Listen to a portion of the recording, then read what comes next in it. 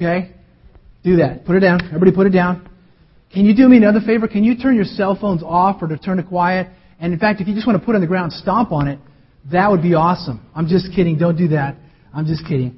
All right. So if you have a Bible, I want you to take your Bible, if you have a Bible, and I want you to turn... John chapter 15 is kind of the theme, the text theme, but I want you to go to Galatians here in a second. Galatians chapter 5. I want you to turn to Galatians chapter 5. Can you hear me okay? You doing good? You good? Kind of hear me? Not hear me? Galatians chapter 5. We've been talking about abiding in Jesus. Jesus says, abide in me and I will give you life. Amen? Jesus is the life giver. Jesus is the life giver. So let me just read this to you. 1 John 2:6 says, whoever claims to live in Him must walk as Jesus did. Then John 15, verses 14-15 says this, if you love me, you will obey what I command. Whoever has my commands and obeys them, he is the one who loves me. He who loves me will be loved by my Father. I too will love him and show myself to him. All right. All of you probably saw the horrific things that we've seen this week. The Navy Yard shooting this on Monday. I was mad. I was mad not at guns or this man. I was mad at the enemy of our souls.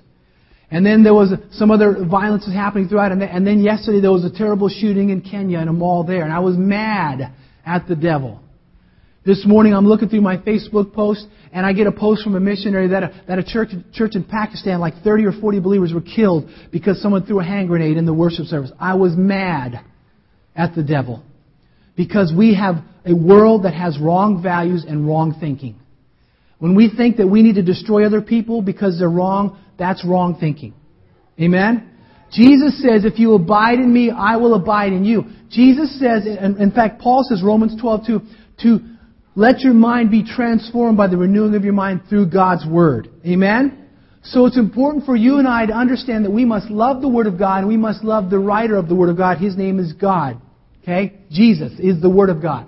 So we live in a messed up world. And so a couple weeks ago, on September 8th, I gave a message about transforming your thinking. If you haven't, you missed it for whatever reason, you can download it at www.rockhillag.com. Hit on the podcast, find the September 8th. I think it's called What in Heaven's Name Are You Thinking? You can also get the CD. I want you to hear it because I'm not going to mention this guy's name, but this man that shot people at the Naval Yard, he heard voices. He was angry at people. And so we kind of kid about that, but because I'm a pastor and I've been in ministry for a long time, I've dealt with people who've heard voices. And those voices are the voices of demonic voices. Telling them to destroy people, destroy their lives. Also as a police chaplain, I work with police officers, and I've seen some of the violence, and I've never seen a mass shooting like that, but when you deal with the people we've dealt with, and they say, the cops will ask them, why did you do that? The voices in my head told me to do that. You know whose voice that is? That's Satan's voice. The Bible says in John 10:10, the thief comes to steal, kill, and destroy. Jesus says, I've come to give life and give it abundantly. So let me tell you as your pastor, as your friend, if you begin to have thoughts about killing yourself or destroying people, go to a Christian counselor as soon as possible. If you think you're starting to hear voices, don't think you're crazy. Say, I rebuke those in the name of Jesus. Come to a pastor. Come to me. Have another believer. We will lay hands on you. We will rebuke those voices. Oh, I'm not into that stuff. You need to be. Come on, church. We got to wake up. The world is destroying each other, and we're like, they're crazy out there. It's because they have wrong thinking. And the church is not telling them the good news of Jesus Christ. Renew your mind. Church, you have the answer. Amen? Come on, we have to get with it. And so it says if we obey Jesus, if we love Jesus, He will be out of our lives. He'll come out of our lives. And listen, I want to just close this. Let me say this again. God will never tell you to destroy in cold blood and murder another person. Never. Say with me, never. Never. God is the giver of life. Defending yourself might be different to defend yourself. But God never tells you to kill. And I read in the paper. I've talked to these people. I've prayed with them. God told me to destroy. No, He doesn't. John 10:10, the thief comes to steal, kill, and destroy. That's the voice of Satan. If you have a coworker, a family, a friend, a neighbor who says, I'm hearing voices and they're starting to get isolated, you need to start praying for them. You need to say, man, you need to get help. Come on, church, amen? You have the power of God through Jesus Christ. And Jesus is the giver of life. So this morning, you and I must abide. We must live in Jesus because that could be us. Life is hard, isn't it? Life is stressful. It's demanding. And if you're not filling your life up with good things, the bad things will take over.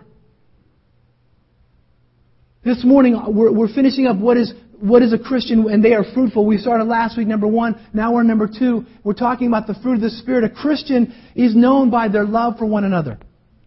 Amen?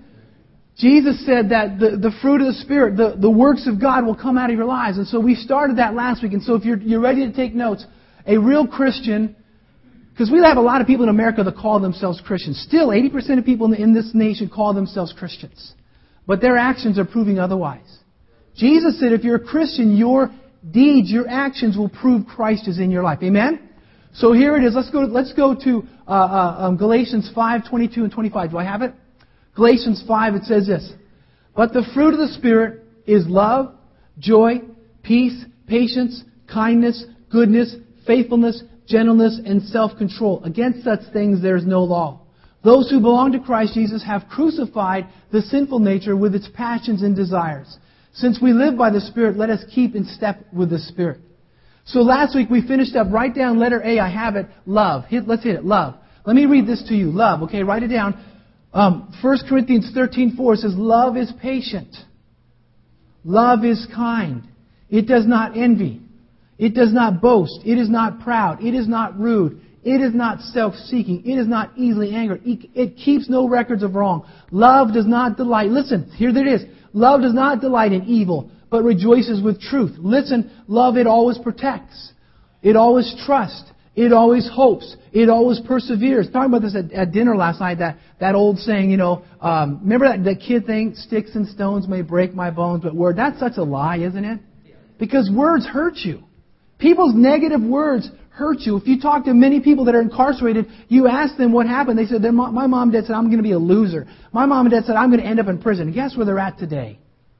Because people gave negative words and they had the peace of God in their lives. And so the peace of God says no matter what happens, no matter what's going on, that I don't have to retaliate. God is in control. Amen? Peace of God says even though they've wronged me, some of us have been fired, we've been laid off, we've had people manipulate us. The peace of God says I don't have to take revenge. I don't have to get a gun and shoot people. Are you hearing this? This is part of the fruit of the Spirit. We must allow peace to come over our lives. No matter what's happening, God is the God of peace. Amen? Get yourself in the Word of God. The next one is patience. Oh, isn't this awesome? You're patiently waiting through this message. You patiently wait at the red light, right? You're patiently waiting for your boss. You're patiently waiting for your coworker to get the project. This is Ephesians 4:2. Be completely humble and gentle. Be patient, bearing of one another in love. Now that is the key, right? This is an endurance. This isn't just being patient at the stoplight. This is an endurance. This is long suffering. This is slow to anger. This is slow to despair. God, listen to this. God is the greatest example of being patient. True? Boy, is He patient with me. Boy, He is really patient with you. I just wanted to see how you reacted. Okay? He is really patient with me because I blow it sometimes. I get angry. I get impatient. I do things. I think things I should. But God is patiently loving me. He's always drawing me back. And this is God is the greatest example of this. This also means, listen to this, this also means enduring hardship and persecution. I think about our brothers and sisters that are in jails in different countries because of their faith, that they have patience. They have the fruit of the Spirit. This means enduring your faith through dry spells. You ever go through dry spells?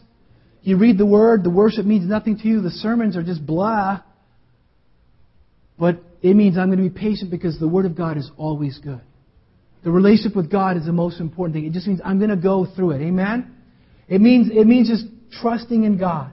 Romans 12:1 says this, therefore, since we are surrounded by such a great cloud of witnesses, let us throw off everything that hinders and the sin that so easily entangles, and let us run with perseverance the race marked out for us. You must be patient in life. We live in a world of quick results, right? We see these so-called musicians and overnight success, mathletes, people who have been in business. And John Maxwell talked to some people in business and he said, how did you become a success? He says, it took me all my life to be an overnight success. And so a lot of times we do see this instant gratification. We're like, well, what about me? What about me? And the question is, what about you? Be patient. Trust in the Lord. He will give you what you need and He'll let you succeed. Amen? You doing good? These are the fruits of the Spirit. Let me move on. The next one is this. Kindness. Kindness. This is a kind disposition. This is not wanting to hurt. This is not being a sissy. It just means you're kind. In fact, I was getting blood drawn. Every year I try to get a physical exam. And I was getting blood drawn at the doctor's office. And I was in there, and of course I had to be patient, because you know how it is when you go to the doctor's office, your appointment's at 9:30, you're in there like 10 o'clock, right? So I'm like, okay, Lord, I'm going to be talking about the fruit of the Spirit. I just better be patient today. I better live this. I better practice what I preach. So I go in there, and I'm back there, and the tech is, he's getting ready to draw my blood and all that, and I hear in the room next to me this lady, one of the nurses, and you can hear the guy yelling over the phone. Rah, rah, you know, rah, rah, rah. And she's like, sir, you just called the appointment line. Sir, you need to calm down. Sir, I'm going to help you. But you can just hear this guy, and she just kept saying, sir, I can't help you. And then I was talking to the guys drawing my blood, and he said, every day. It's like this every day. I said, yeah, they don't, you know what? They don't have kindness. What has happened to us? We get short with the server at the restaurant. We get short with our boss, our family. I mean, I do it. What's wrong with us? We're letting the world think for us. The world says you got to be tough. You got to push people around. No, the Bible says you don't have to do that. Kindness. I don't know about you, but when I know the server or the cashier or someone helping me, they're having a bad day, I know that if I'm kind with them, it goes a lot smoother than me getting in their face and say, what's wrong with you? And they say, what's wrong with you? And then it escalates. You see, that doesn't solve the problem. Kindness. Now, there's some people, they don't like kindness, and that's fine, but you just show them kindness. Amen? You see, this is a kind disposition, a gentle disposition. This is a kindness to people. Has anyone ever had a bad day? 4 of you. You're all lying. You need to repent. Has anyone had a bad day ever in their life? Would you rather someone be kind to you or be mean to you during your bad day? So think about that. When someone's having a bad day, be kind to them. Help them out. Right? A coworker, a family, a friend, someone in the church. Kindness to all souls. God is the shepherd of all souls. This is, let me talk about this more. This is like the kindness that Jesus had when He dealt with the sick, those who were demonic, those who were fallen, those who were rejected by society. This is like the mother not beating the child or yelling at the child because the child is a child. Right? And so I remember a time I was disciplining one of my children, and I was saying, why did you do that? And they said, because I'm a kid. I'm like, duh, Stan, duh, you're the adult. You should know. I'm a kid. I should know. So this is a kindness to someone knowing where they're at, socially, mentally. Do you understand what I'm saying? This is the same with Christians. When a person becomes a Christian, a new believer, we have to be patient with them because they don't understand the Word. They don't understand what's happening during worship. They have a lot of questions. Amen? Goodness. Let me move on. Goodness. Are you doing good? Listen to me, friends. If you apply these things to your life's going to be 100% better. I guarantee it. If you allow the fruit of the Spirit out of your life, people want to be around you. People don't like being around mean people, do they? Come on. So allow the fruit of the Spirit to flow to your life. Goodness. Goodness. Let me read this. I'm going to read the scripture to you. Let me take a drink. Matthew 21:12 says, Jesus entered the temple area and drove out all who were buying and selling there. He overturned the tables of the money changers and the benches of those selling doves. Verse 13, it is written, He said to them, My house will be called a house of prayer, but you are making it a den of robbers. And this caught me this week. I don't even think I've ever caught this before, but verse 14, the blind and the lame came to Him at the temple and He healed them. Did you see that Jesus had to clean the junk out so that He could actually the temple could be used for what it was meant to be. And you see, goodness means this. It means the zeal for truth. You see, Jesus was so in love with truth that He got angry at all the garbage in the temple. He cleaned it out. He drove them out. And it says as soon as He drove out all the money changers who made religion a money-making thing, He drove them out. It says then the blind and lame came and they were healed. You see, what this means, goodness is like Jesus, that you want to uphold right things. You have a good character. You see, you wonder why we're seeing so many businesses fail and people are getting greedier. It's because they don't have morals anymore. They don't have values anymore. You can't keep eating other people and expect to continue to go in business. You can't keep burning your customers and expecting them to come back. Amen? And we live in a society that says just burn everyone and get all you can, and pretty soon people are going to stop going to you. Goodness says, I'm a person of good character. Today we hear, hey, it doesn't matter, a person's character doesn't matter as long as they do their job. That flies in the face of God. That flies in the face of truth. Amen? You see, this doing what you want to do in private, it always comes out public. Right? It always comes out. And our society says as long as you don't get caught, it's okay. It's not okay. Because it carries over in the business. You lie to everyone else, it begins to happen to your company, your business, where you teach, where you lead. Amen? You see, the Bible says nothing is hidden from God.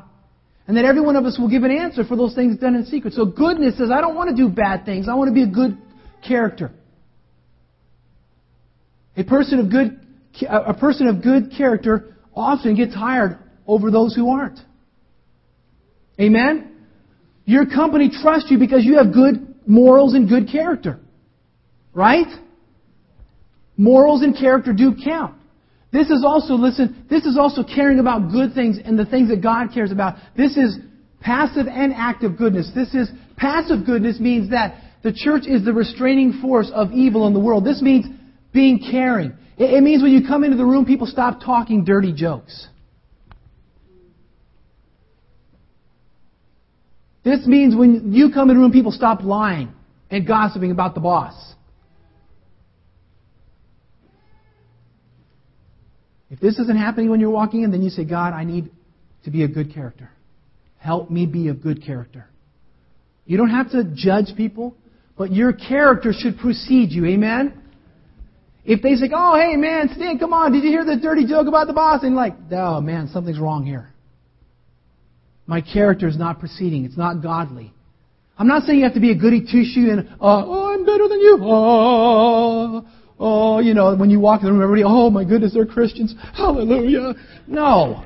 I'm just saying that when you walk in the room, they should see there's something different about you. It's good, but it's something different. Amen? It's an inward witness expressing itself in our lives. Then it's active. Then it's active goodness. Matthew 12:35 says, the good man brings good things out of the good stored up in him, and the evil man brings evil things. This is good works coming out of your lives because Jesus has changed you. Amen? This is also standing up against evil. When Hitler took over Germany, the church became nothing. When the Bolshevik Revolution took over, remember I told you this, they were arguing about the size of the candle on the altar before communism took over. Before perversion took over the United States, the church has been hiding.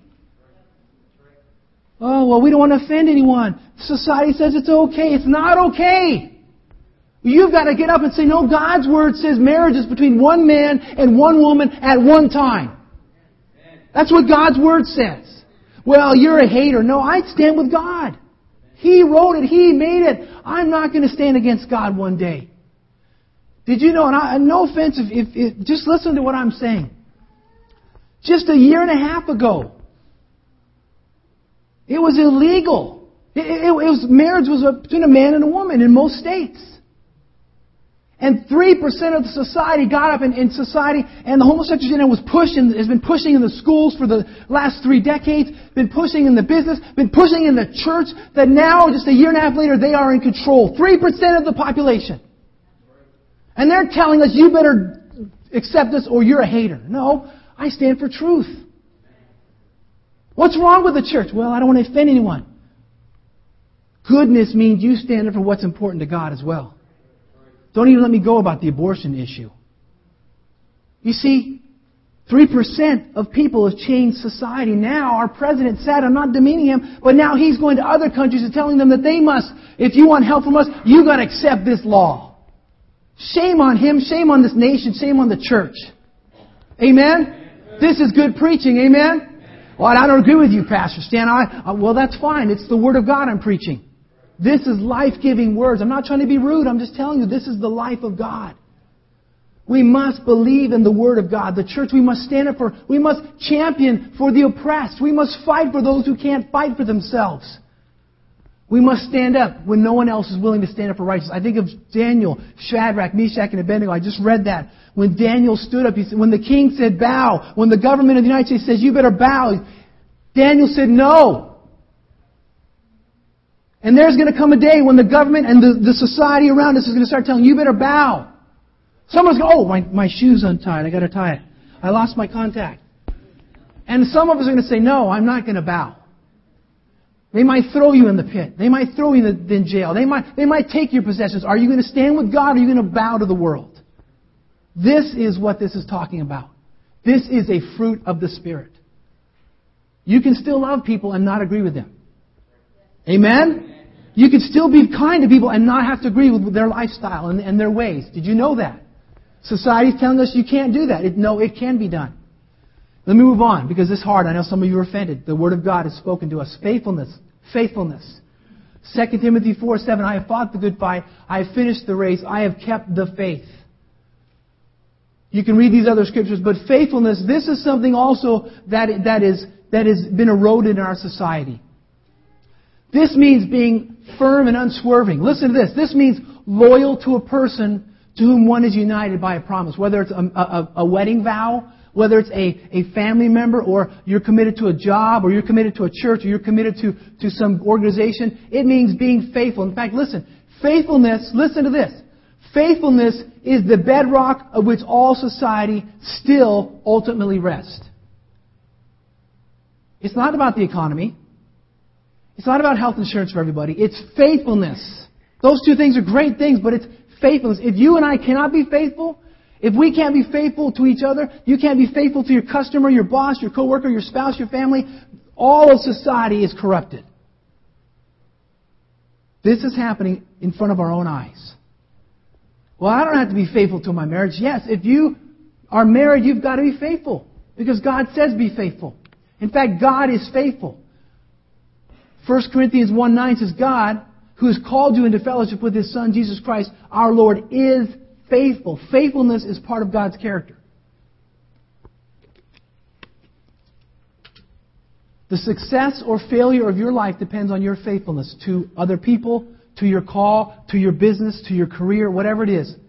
Let me talk a little bit more on the personal level. Faithfulness is this. Faithfulness, again, because it's part of God's character, it's interwoven in what we do. It's interwoven with what we say. Do you remember when it used to be said that you can count on my word? My word is my bond. How many times have I been burned by that? How many times have you been burned by that? Right? That is a lack of faithfulness. Faithfulness should be something Christians have in their lives. Amen? Are you catching this? It means that we show faithfulness to our job, whether we agree with the boss or not. He's hired you, right? Unless he's telling you to do something immoral or illegal, then you must fulfill your purpose. Right? You see, in life, many of the covenants in the Bible depended on the faithfulness of the parties involved. Listen to this. It means being devoted to God. It means being devoted to your family. Being devoted to a local church. Being devoted to leaders and neighbors. It means being a person of your word. It breaks my heart when I even see Christians not being people of their word. When you say, I'm going to do this, and you don't do this, you're showing you are struggling with faithfulness. Now, I know that things happen. You get sick. But when it's dealing with God's kingdom, we've got to say, when I made a vow to the church, I made a vow to God. Amen? And many of us, man, when the work says do it and come, you're like there. We'll get up at 2 a.m. to be at work, but coming to church is like, oh, I know I got to do this ministry today. I'm just tired. You're showing a lack of the fruit of the Spirit. I'm not trying to be mean to you. I'm just being truthful. What's wrong with the church when we can't be faithful with the things of God?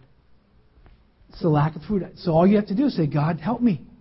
Help me, amen? Be a person of, when you say you're going to do something, follow through with it, amen? Come on, amen? Christians should lead the way in this area. True? Again, it means going the extra mile, helping at work, being faithful. It means paying your bills. It means not expecting everyone to just take care of you. It means helping. Amen? It means being concerned that your reputation precedes you. It means you can be counted on. Amen? It means being faithful to God even unto death. Even if you get thrown into prison. Even if you lose your job. You see, there's believers in other countries today, they are being thrown into prison because of their faith. But they're faithful to God. Amen? This means being faithful to God even when the finances run low. This means being faithful to God even though when everyone around you abandons you. This means being faithful even though the world hates you. Aren't you encouraged today? Saying like, oh, I came to church, I'm getting beat up, man. I came for this thing, and man, this is truth. We need it, amen? Letter H, gentleness. And again, gentleness does not mean being a sissy or a weakling. Let me change the words. Weakling. Being someone to run over. Gentleness means restraint coupled with strength and courage.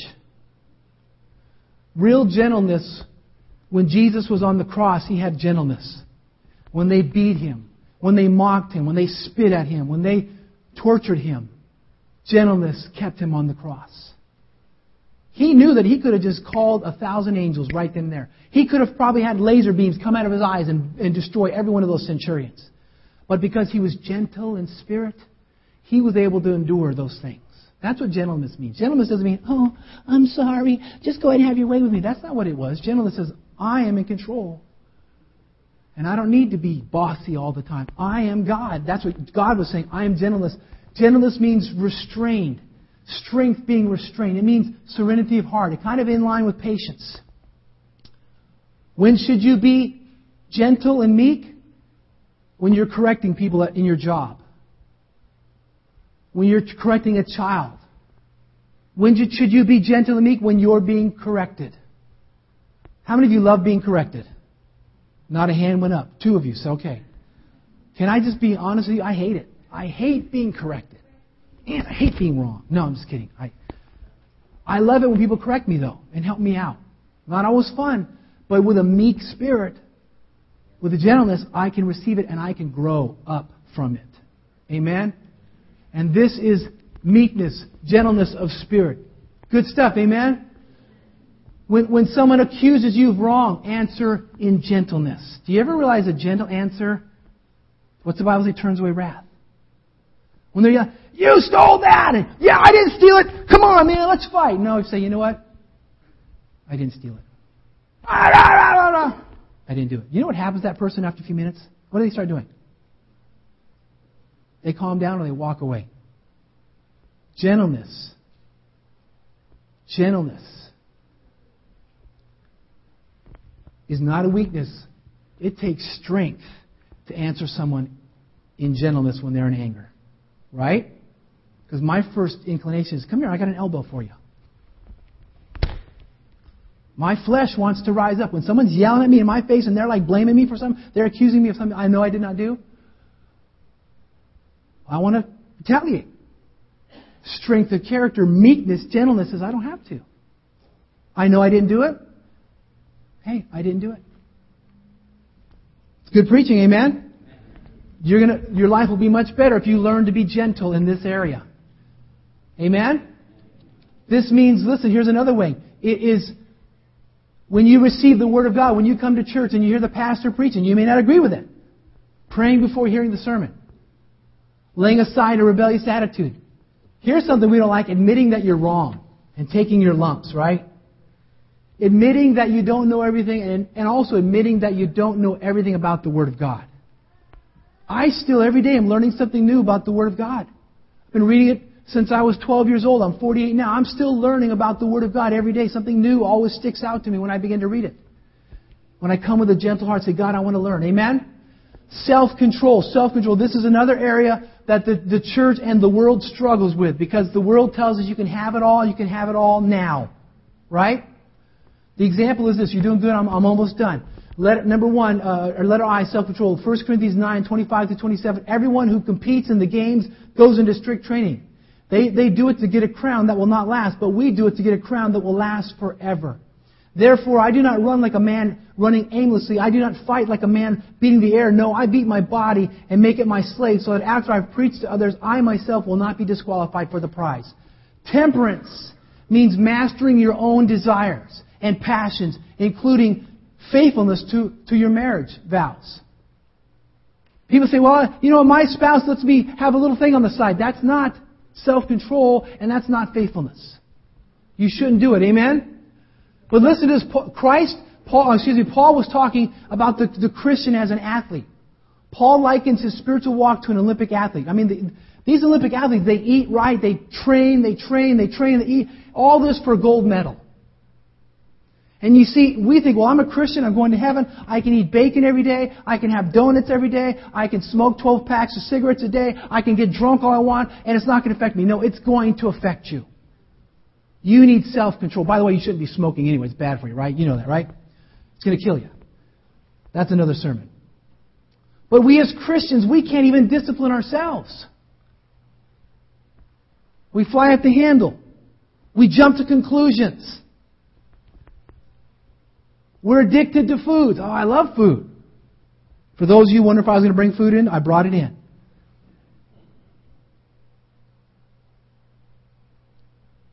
This means physical self-control.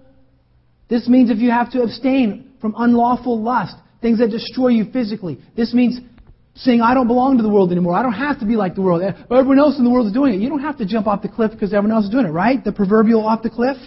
Come on, amen? Self-control says, I don't have to be like everyone else. I'm an original creation. I'm going to die as an original. I don't need to be a copy. Amen? This means mental self-control.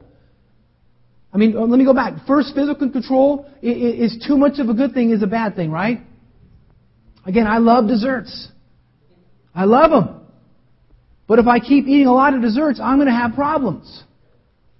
So you got to control yourself. You got to learn to say, God, help me have control. Mental self-control. This is where it's challenging. This is keeping angry thoughts under control. How many of you just, out of the blue, you're driving somewhere, you're at work, you're shaving, you're putting your makeup on, and all of a sudden you begin thinking about someone, and you think about what they did to you, and all of a sudden anger starts, Has that ever happened to anybody? 3 of you.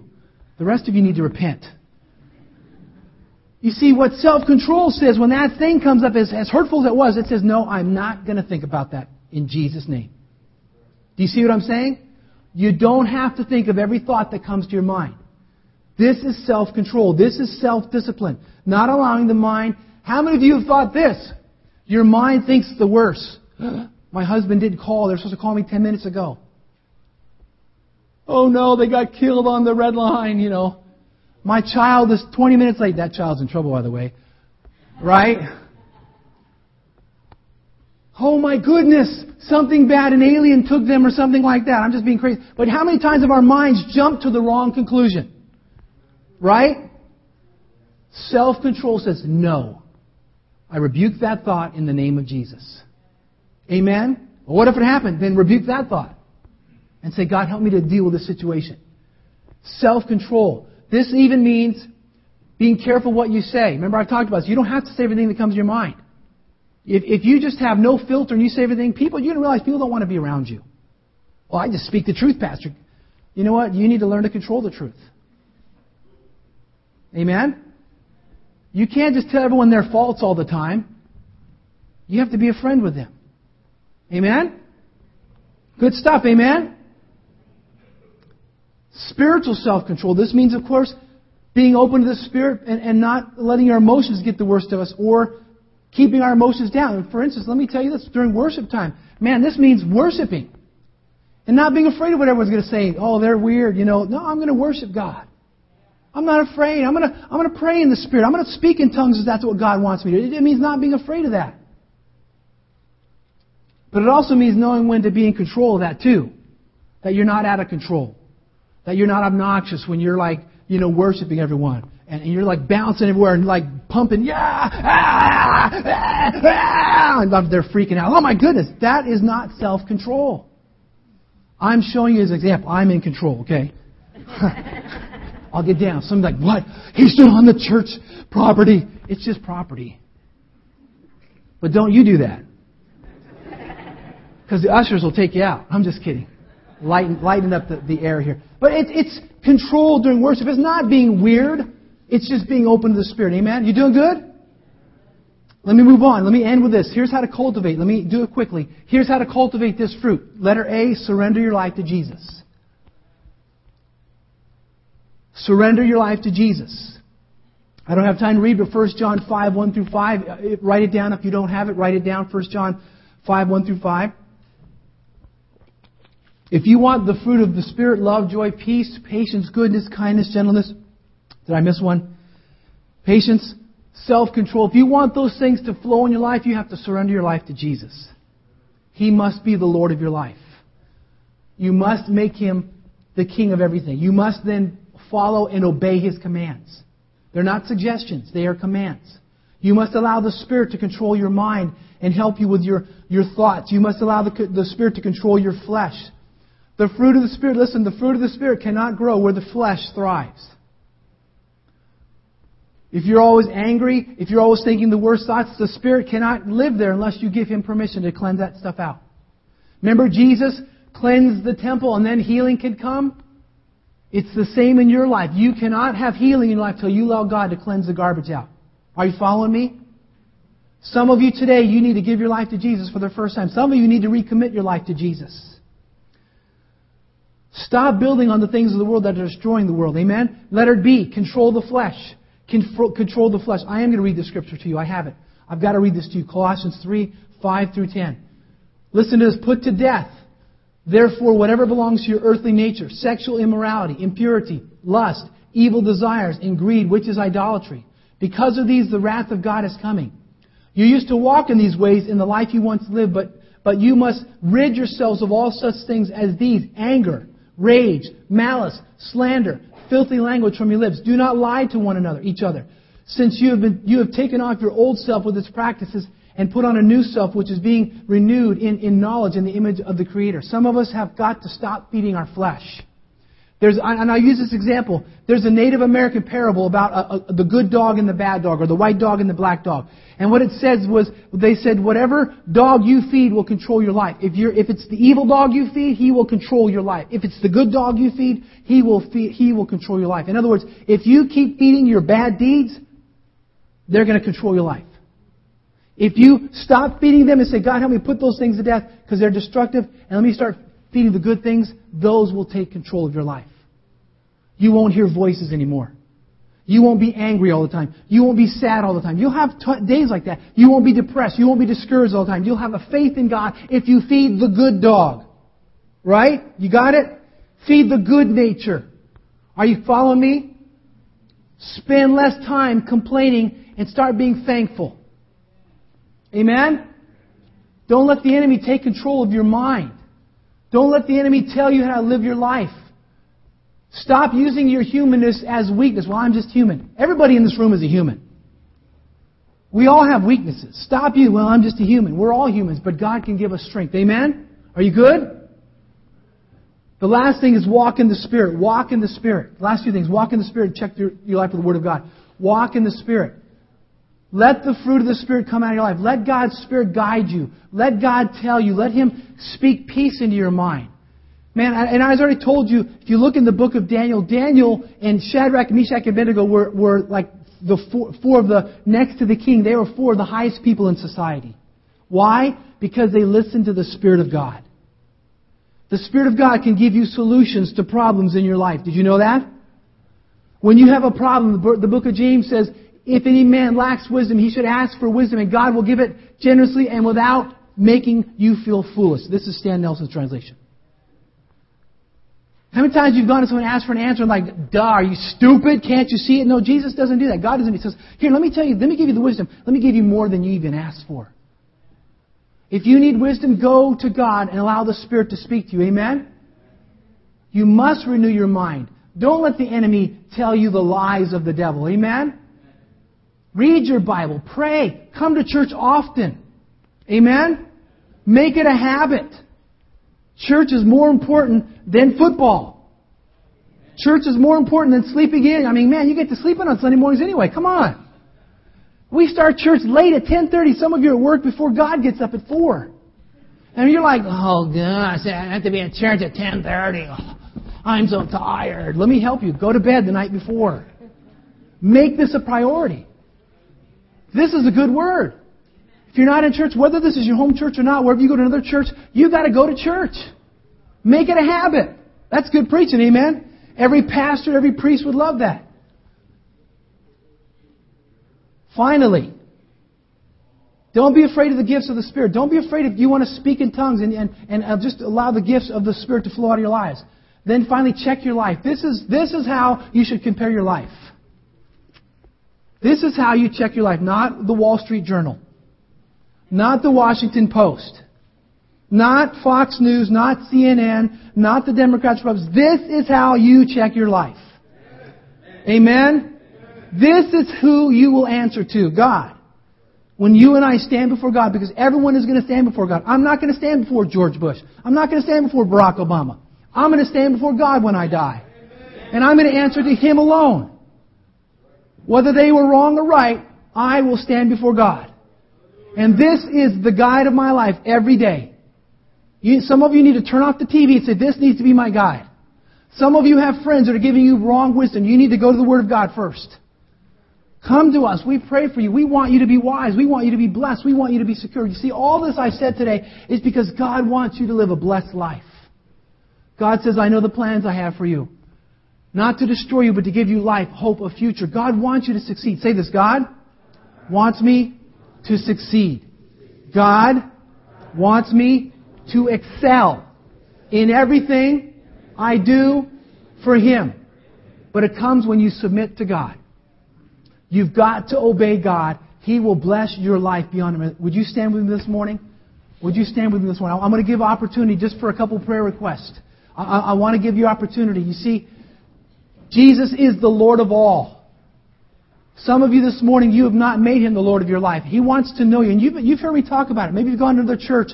You've gone to another service. You've heard them talking about this.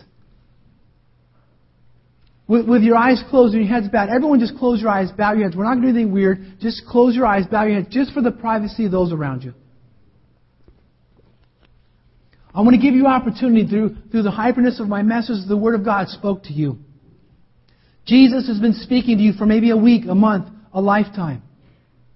And He's asking you, will you allow me to be the King of your life? And some of you, this is the moment you're going to do that. You're going to submit and say, yes, Jesus, be the King of my life. If you've never accepted God's salvation, you've never accepted Jesus as the Lord of your life, and you want to do that this moment, with your eyes closed, your heads bowed, I want to give you opportunity. If you've never done it, and you know the Holy Spirit's drawing you, there's this tugging in your heart. He's pulling you. Right now, would you just raise your hand and say, that's me. I want to accept Jesus as my Lord and Savior. If you've never done it before, raise your hand. I want to accept Jesus as my Lord and Savior. Okay, everybody put your hands down. Everyone repeat after me. Dear Lord Jesus, I accept that you're the King of all, and you know what's best for my life. I confess my sins. I accept your love. Please forgive me. Now fill me